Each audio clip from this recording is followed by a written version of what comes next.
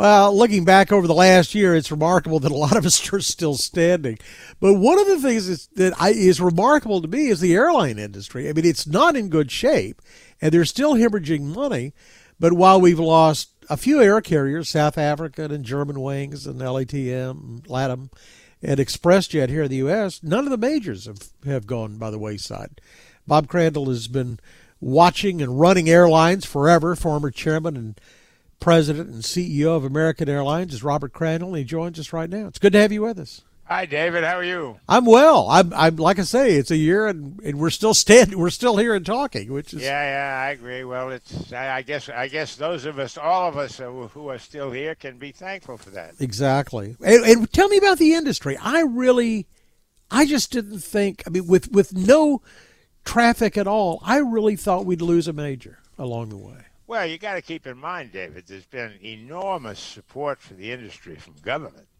So absent that support, both the grants and the loans, the industry clearly would have had some failures.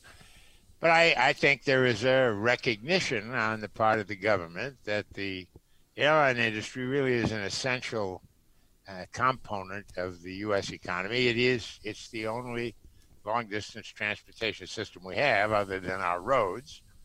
And so the government, I think, has stepped up to the realization that it's always going to be the lender of last resort to keep the industry going, which is true. I think the industry itself is going to have to recognize that it is uniquely susceptible to these kinds of events because of the enormous concentration of fixed costs and the fact that there isn't any humane, decent, sensible way to get rid of a large piece of total cost.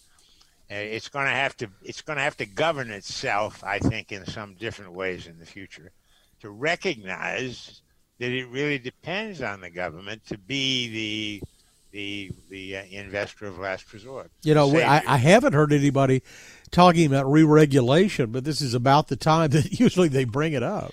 Well, I don't know that you want to talk about so much about re-regulation, David, but I do think the industry is going to have to recognize that because it depends on the public to support it in these times of crisis, that it's going to have to be at least somewhat responsive to the need to be a little more careful with its own assets.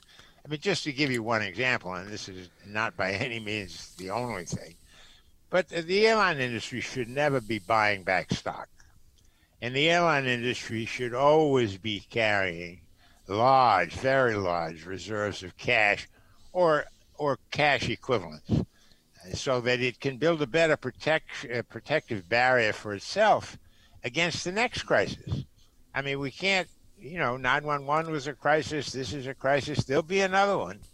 And the consequences, I think the industry is going to have to recognize that it needs to in effect, put aside a bigger pile of reserves than has been true in the past. You know, I guess it would be naive to think there wouldn't be some changes, out of the pandemic. But there seems to be a greater recognition that the business traveler is not coming back right away. Some suggest it may be 5, maybe some say even 10 years before that goes back. And so a lot of the airlines are pivoting back toward leisure travel and working that crowd, going to beaches, going to mountains, Mexico, Hawaii, that sort of thing. Is this long lasting or is this survival? I think that's going to be long lasting, David. I don't know. Anybody who says they know what percentage of business travel isn't going to come back is, smoking something stronger than I can enjoy. But the reality is some portion of business travel was always pointless. And that pointless part isn't going to come back. So there's a great deal of what used to be accomplished with business travel and nominally accomplished with business travel that can be very handily done by Zoom and other kind of electronic interactions. And the consequence of that is some percentage of business travel just isn't going to come back. Some will, because you do need the personal interfaces that the business travel makes possible. But my own guess is somewhere between 25% and 50% of business travel is never coming back. But the argument was always made that they needed that high dollar ticket, the last minute traveler who would pay full fare. No. Look, the argument wasn't that they needed it. The argument was they wanted it. Of course. Come on. The answer is, David, look, business of every kind is endlessly adaptable. You know that the industry will do what it needs to do. Some parts of business of leisure travel will doubtless be more expensive because you don't have the sort of the built-in subsidy of business travel. But by the same token, I think what you will find 4 or 5 years down the road is a healthy and dynamic airline industry. It may still be paying off some of the debt that was accumulated during this period of time, but it'll be fine. And it will adapt its fare structure and its service structure to the community that then exists. I know they got to make money, find some way to make money. For example, taking olives out of martinis to save money. Yeah, right on. I know. Listen, I'm a big guy. I'm a big expert on olive removal, as you know. So the equipment and the nature of the beast seems to be changing too. You ran a classic hub and spoke out of Dallas. Flights coming in, people moving around, getting on other flights, going someplace else. The industry got away from it. Now it seems like it's going back to it. Sean Donahue from DFW Airport told us he's the second busiest airport right now, leapfrogging Chicago and everything else because of that. And Scott Kirby, who's the CEO of United, said he's talking about putting in what he calls a mid-continent hub in Denver to do more hubbing and spoking. Well, a mid-continent hub in Denver is hardly new, David. I think they did that 25 years ago when they built the new airport out there. Well, he's a new CEO, so it's new to him. I know. Kirby came from American, and now and they tell me he's a good guy, but that's neither here nor there. The reality is, look, the hub and spoke system was always very efficient. And it was an efficient way to carry traffic, and it's an efficient way to carry traffic now. And some of it dropped away for a variety of reasons. Part of it was the density of traffic that was available. Part of it was the unwillingness of people to associate with other people at the hub, not only on the airplane, but at the hub. So, again, I think what you're going to see is the industry will adapt its requirements or its services to what's available. But it's always going to move towards the most efficient way to move X people from A to B, and I suspect that the hub will continue to be that most efficient way when there is sufficient density. Looks like technology may be helping out too. There's a fresh round of fuel-efficient airplanes. We know about the 737 MAX problems, but the fact is it's back flying, and it's, 15 or 20% more fuel efficient than the planes it's replacing. And Airbus has these 220s that seem to be saving the airlines money. That helps, doesn't it? Well, of course, every more efficient kind of airplane helps. On the other hand, the industry is going to be under a lot of pressure, David, and this will probably add some cost to moderate its carbon footprint. I mean, the industry is going to have to experiment with fuels.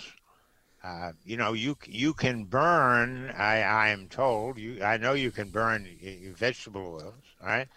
I am told you can burn green ammonia, and green ammonia can be produced, right, from wind and solar power and salt water, right? And the consequence is I'm not enough of a technician to know how soon that's going to come to pass, but the industry is going to have to step up to the reality that we need to control climate change, and the industry is going to have to do its part. Ammonia and cooking oil, you'll be able to smell the flight probably before it arrives, I would think. And the other thing that we're hearing more and more about are these air taxi services or commuters. They're talking about electric vertical takeoff and landing airplanes, and we've seen JSX is a little carrier that's kind of a fill-in. And I remember you were an investor in a carrier that was going to use, some fixed-wing aircraft. Well, we were going to use fixed-wing airplanes, David, because we thought at the time, and I think what we thought was correct, but we could never get it done. We thought there would be a big appetite for short-haul charter services, but we were counting on an airplane. There was a guy around at the time who said he could build a fixed-wing airplane for $1.5 million. Turns out he couldn't get that done, and therefore we could never get the operating costs low enough, and therefore that never happened. That doesn't mean it's never going to happen, but I suspect we're quite some time away as yet from meaningful amounts of electric airplanes. We started off talking about the fact that there haven't been major bankruptcies, what I would call major bankruptcies. And the fact is, a guy's even got to start up a new carrier. David Neeleman has this carrier that he's evidently got to start up that's going to serve what he calls underserved cities in just city pairs. I guess it's point-to-point service. Is that going to be successful, do you think? Well, I don't know. David's done it.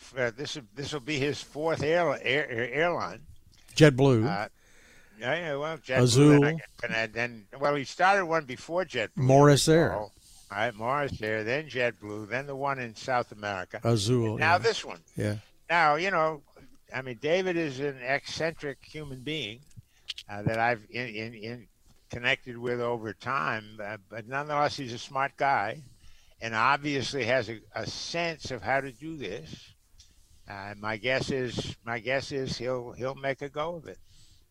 It's just the resilience in your industry is just remarkable. I mean, every time we count it out, it keeps roaring back. David, there's an insatiable desire, all right, to be an airline mogul. You get your own silk scarf, you get your own leather helmet, and you get to smell the kerosene.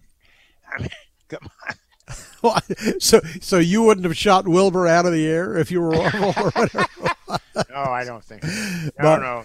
The industry's made a great contribution to the economy, and it is clear that it is an area of great fascination. I think it's an area of great fascination for a lot of reasons.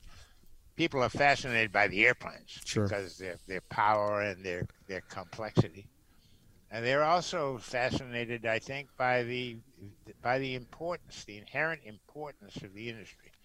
The transportation of people and goods by air is a very, very important component of the U.S.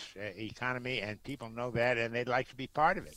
And, of course, they say, what the heck, if I can smell the kerosene and make an important contribution and make some money, what a good deal. And as a consumer, I can't wait to get back collecting air miles again. Robert Crandall, former chairman, president, and CEO of American Airlines. We always enjoy. It's good to hear your voice. We always enjoy talking. Thanks. Thank you, David. Good fun to see you on the screen. Hasta luego. Thanks a lot. For more of our conversation with Mr. Crandall, go to krld.com/CEO. I'm David Johnson, News Radio 1080 KRLD.